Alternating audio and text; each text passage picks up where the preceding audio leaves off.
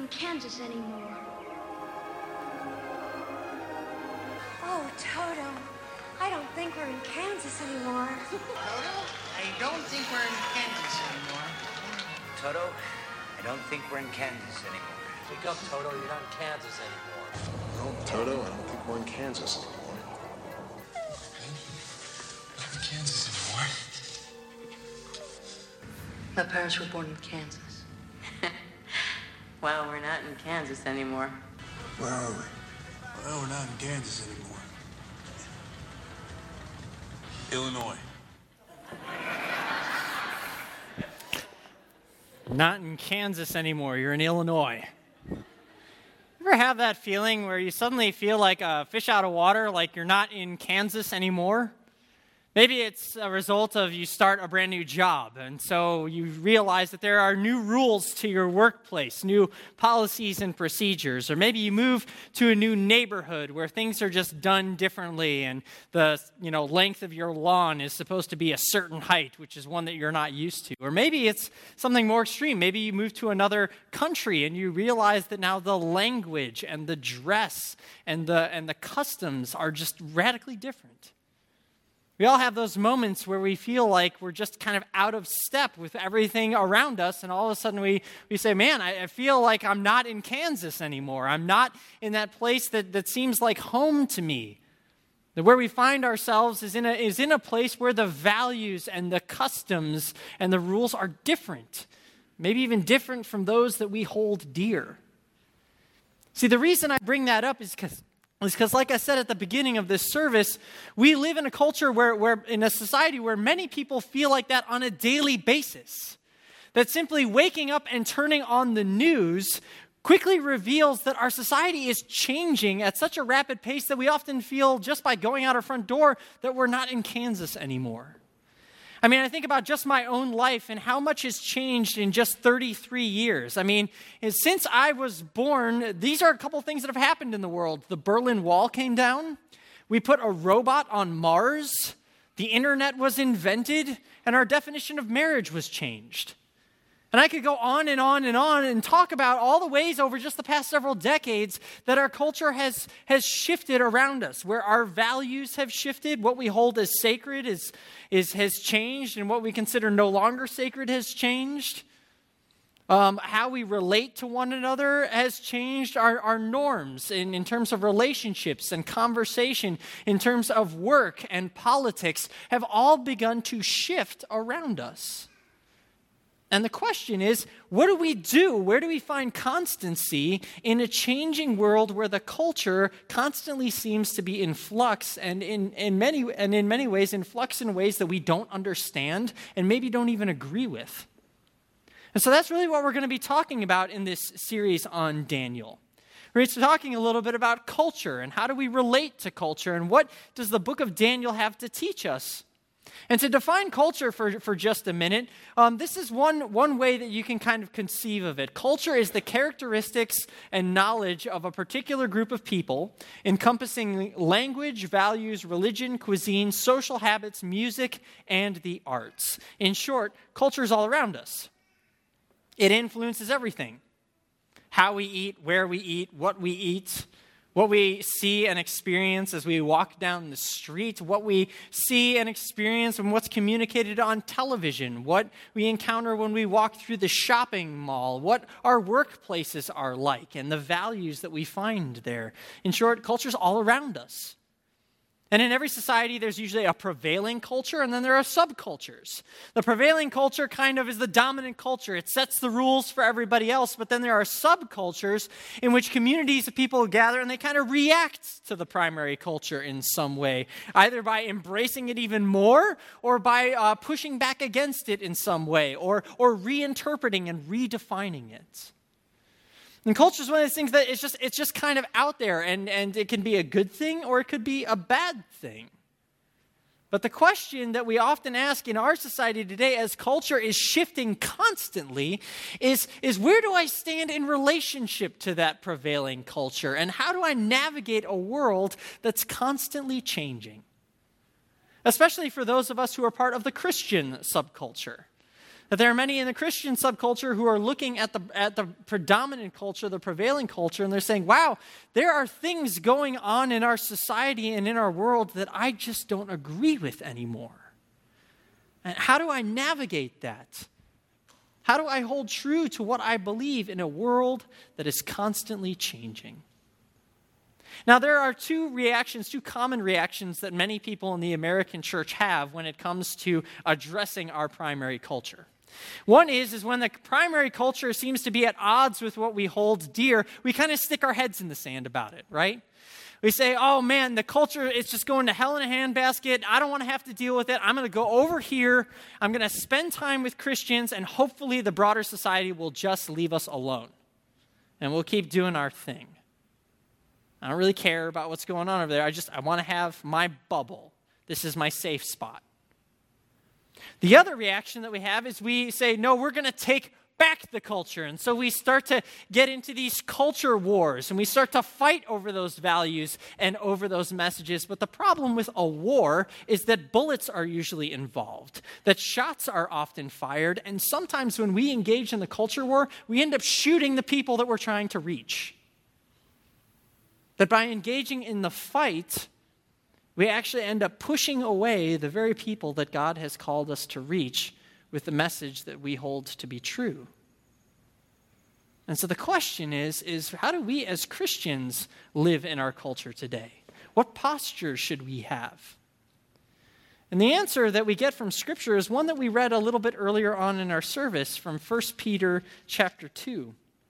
He says, "Dear friends, I urge you as foreigners and exiles to abstain from sinful desires which wage war against your soul, to live such good lives among the pagans that though they accuse you of doing wrong, they may see your good deeds and glorify God on the day that he visits us." See, the first thing Peter says is he says we should live as exiles. We have to recognize that it's not our home anymore, that that's okay. But then what I love about his response is he pushes back against the head in the sand or the culture war motifs. He says, rather, we are to live good lives among those who don't share our same basic values, that they may see those good lives and glorify God. And in fact, if you were to read on in 1 Peter 2, verse 15 and following, he then says that our lives are not just to be lives of goodness, but they're to be lives of respect. Lives of humility, lives of boldness and courage, yes, but lives that ultimately, respectfully and humbly point people to God. That's the calling that Peter gives us. So the question is, okay, that's nice. Practically, what does that mean? How do we live as exiles in our world today? That's the reason why we're doing this whole series in the book of Daniel. Because as we take a look at Daniel's story, what we realize is that Daniel's story helps us understand how to bring a redemptive influence to a society whose culture and values are increasingly different from our own.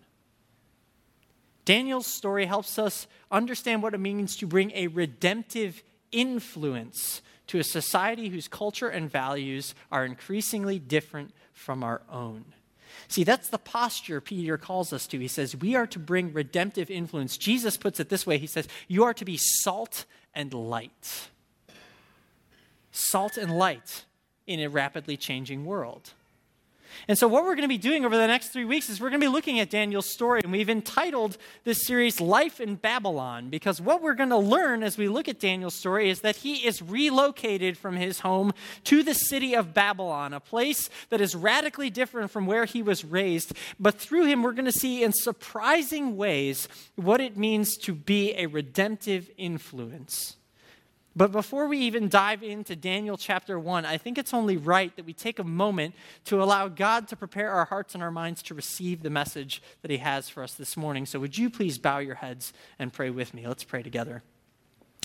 Lord God, we give you thanks that you have set aside this time and this space to meet with us, that you, Holy Spirit, are here in our midst, desiring to teach us your ways, desiring to remind us of who we are and of the calling we have in the world. And so, Lord, we ask that you would give us eyes to see, ears to hear, open hearts and minds to receive your message this morning. And Lord, I pray that the words that I speak and the thoughts that we think together would be pleasing in your sight, O God, who is indeed our rock and our Redeemer. Amen.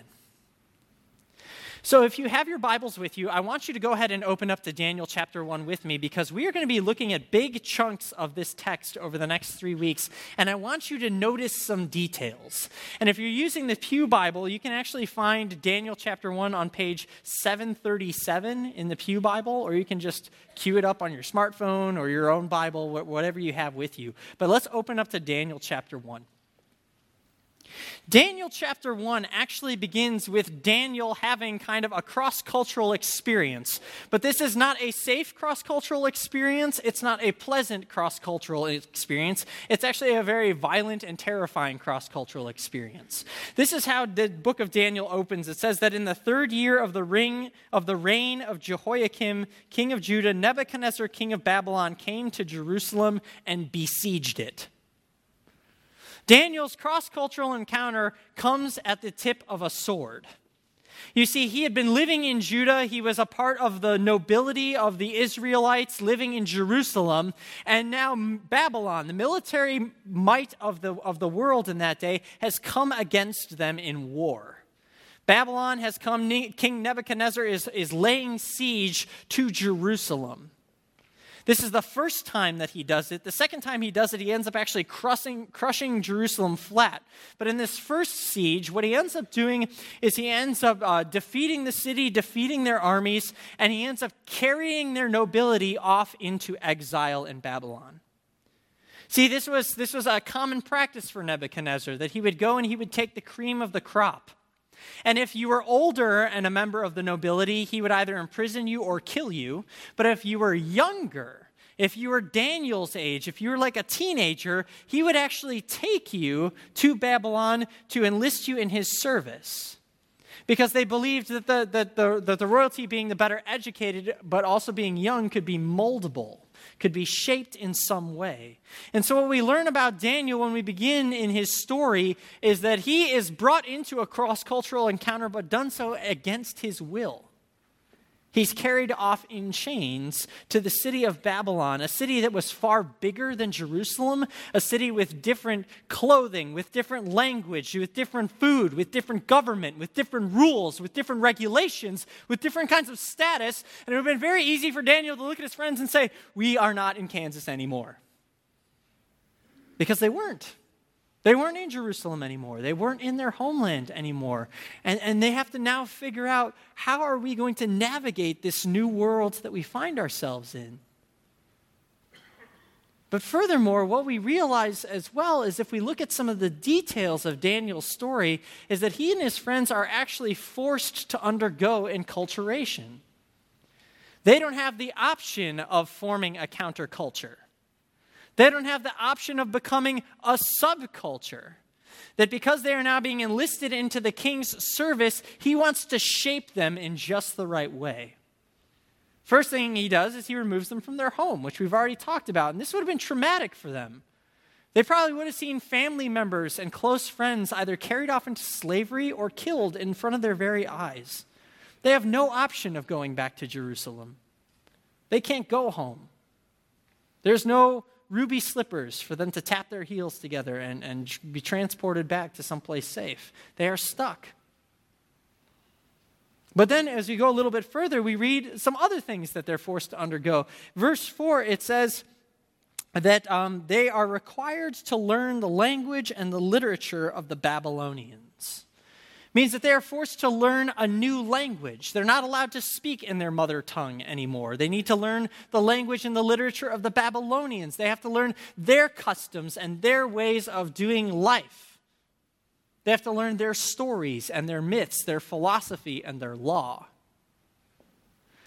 Furthermore, we learn that they are now made dependents of their new master. It says in verse 5 that the king assigned them a daily amount of food and wine from the king's table. Now this, again, a cross-cultural experience, right? Because probably the food that they're being fed is going to be food that they weren't raised with. Some different dishes, some different meals, but also think about the message that's being sent. Basically, they're being told that the only way that you eat is at the pleasure of the king. That the only way you can survive is by taking sustenance from his hand, from his table.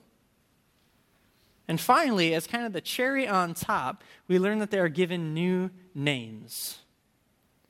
It says that the chief official gave them new names. To Daniel, he named him Belteshazzar. To Hananiah, Shadrach.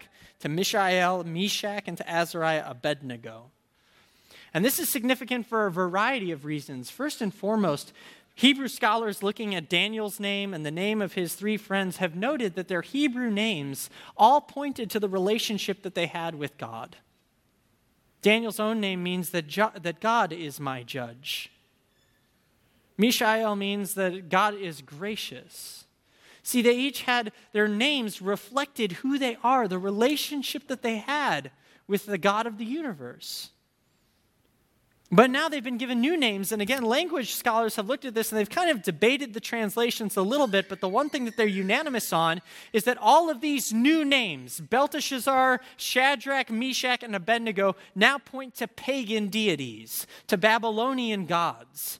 They're basically saying, you don't have a relationship with your God anymore. You now have to relate to our gods. You are their servants. Think about this. Let's take this whole picture together for just a moment. Here they are away from home, new language, new customs, food from the king's table with brand new names. The overall message that they are being given by Nebuchadnezzar and by the people of Babylon is that we own you. And who you are and where you come from and how you talk and what you're used to wearing and what you like to eat and the God that you worship, they don't matter to us. You live and you serve at our pleasure. See, this is an attempt to mold and to shape their identity in a new way. That's what this forced enculturation was all about. It was to reshape their identities, to take these young men and to make them in Nebuchadnezzar's image so that they would serve him and serve his court. And while we do not experience that level of forced enculturation today, the reality is that culture does influence us. That the messages that we're bombarded with on a daily basis at work, on television, on the radio, where we play, where we eat, all these things can shape and challenge our identity in some pretty profound ways. They can shape and challenge us in ways that can not only get us to value different things, but to actually forget who we are and where our primary identity is truly found. And so the question is if we are called to bring redemptive influence to the culture, how do we do that when there are all these forces and pressures weighing on us and trying to shape us in a different way? Well, again, I think Daniel chapter 1 is a really great place to look.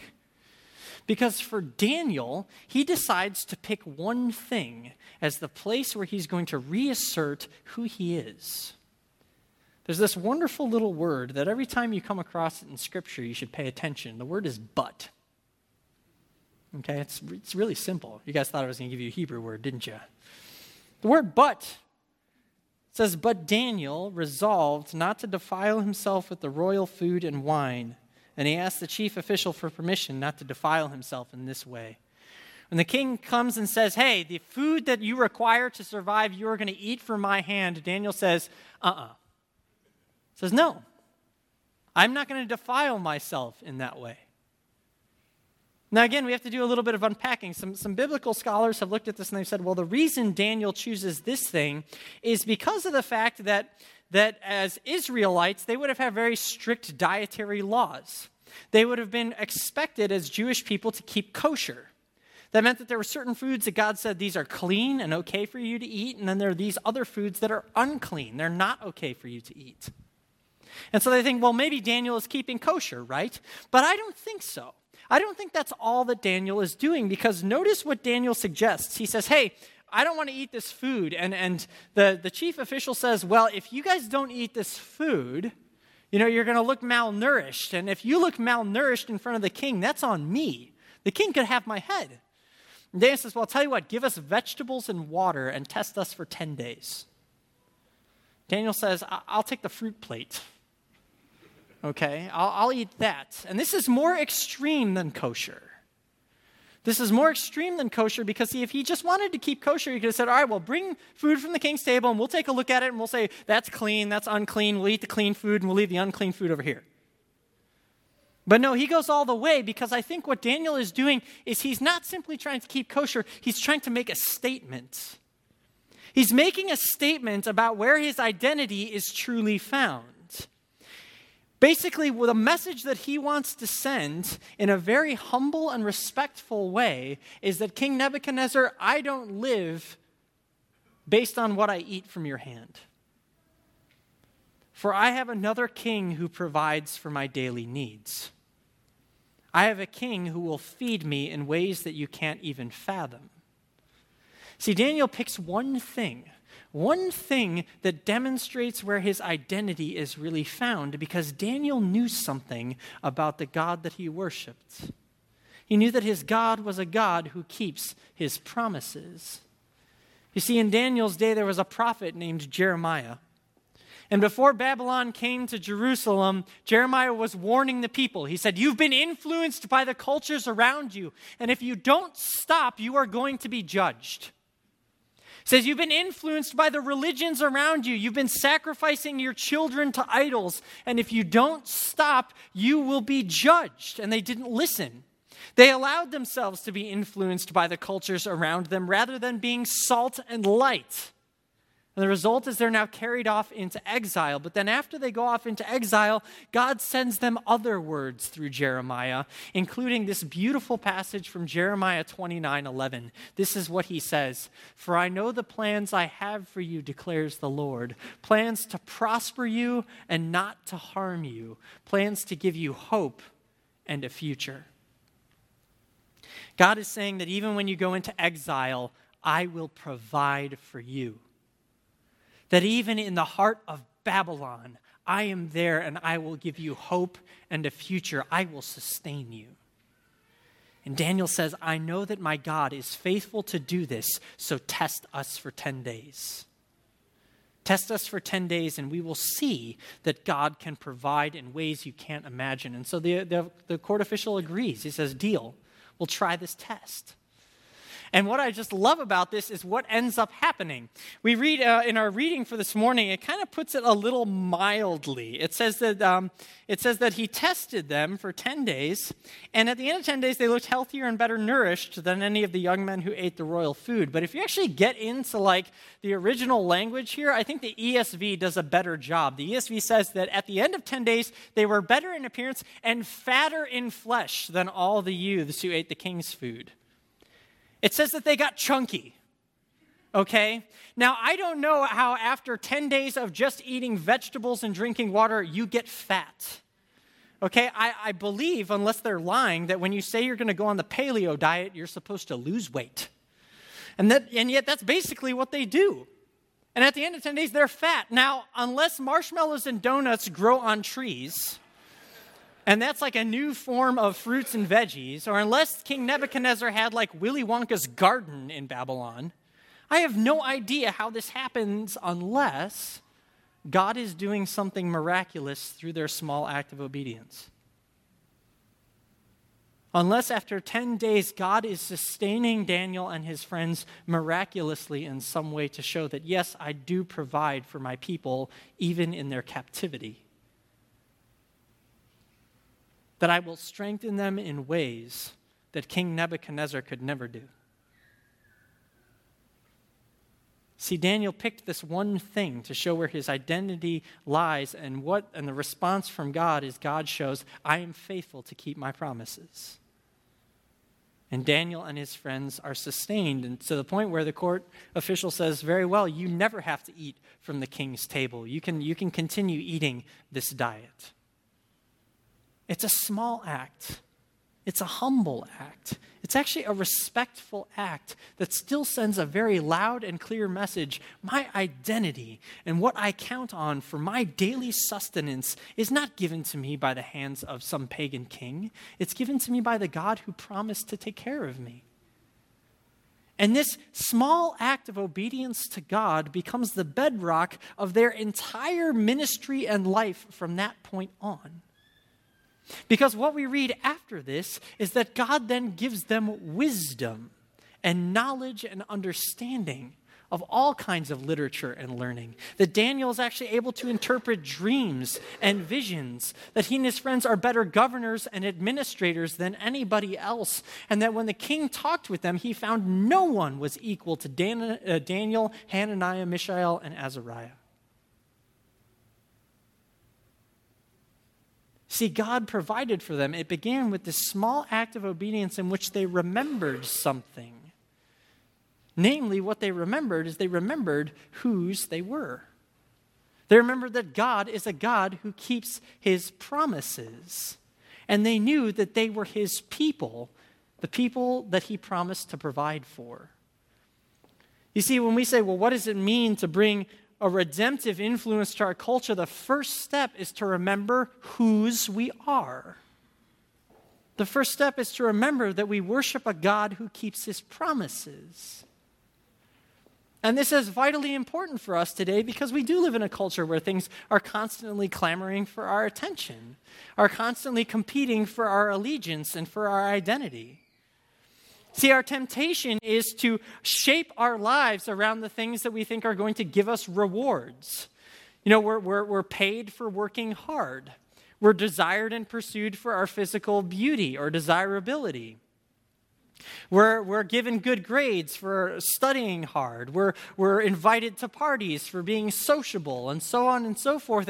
And all these things that seek to shape us in a certain way, whether it's as a producer or as a consumer, whether it's for our physical beauty or for our social acumen, whatever these things are, we tend to allow it to shape us in a way that we give more of our days and our dollars and our time to them.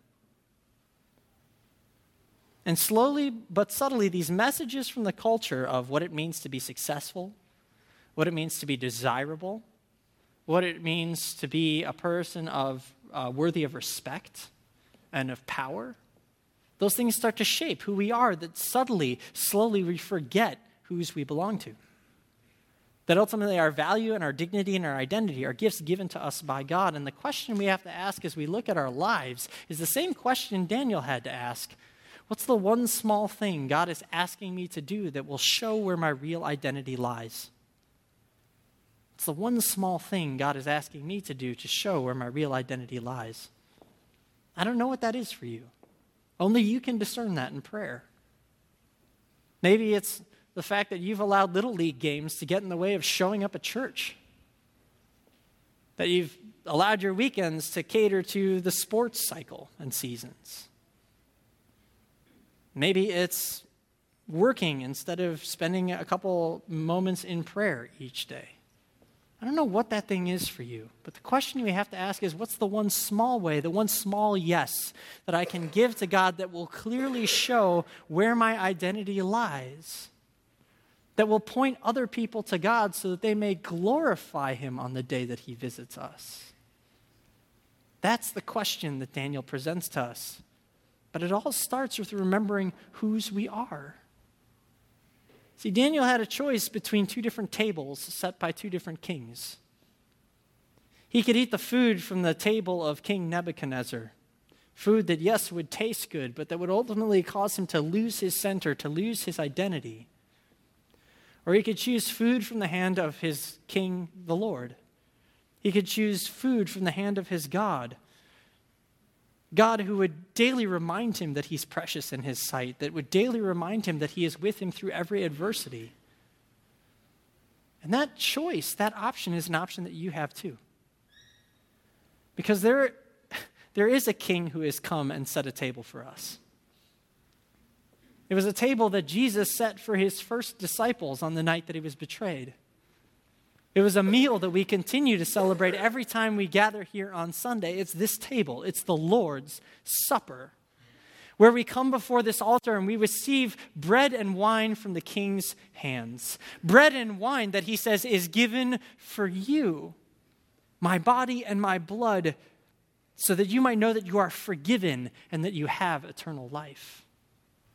That simply by coming here to this table, we're reminded of who we are, so that even in the moments when we cave to culture, even in those moments where we've forgotten who we are, even in those moments where we've kind of capitulated to the pressure, we can come here and receive from God's hands food that truly nourishes, that truly satisfies, food that reminds us that we are His forgiven and beloved children through Jesus Christ. The question becomes, are we going to keep eating food from the kings of this world, dining on the good stuff that they would serve us, but ultimately losing everything? Or are we going to come to the one who says, I have given you food and this is for you? We're going to get into other ways that we are called to be a redemptive influence, but it starts here. It starts at this table and remembering whose we are, that we belong to God through Jesus Christ, the one who forgives us, died for us, and rose again so that we might have life eternal. That identity would become the bedrock of every act of obedience from now until He returns. And so it's with that in mind, as we think about just that first step, that I want to take a moment to pray. Would you please bow your heads and pray with me?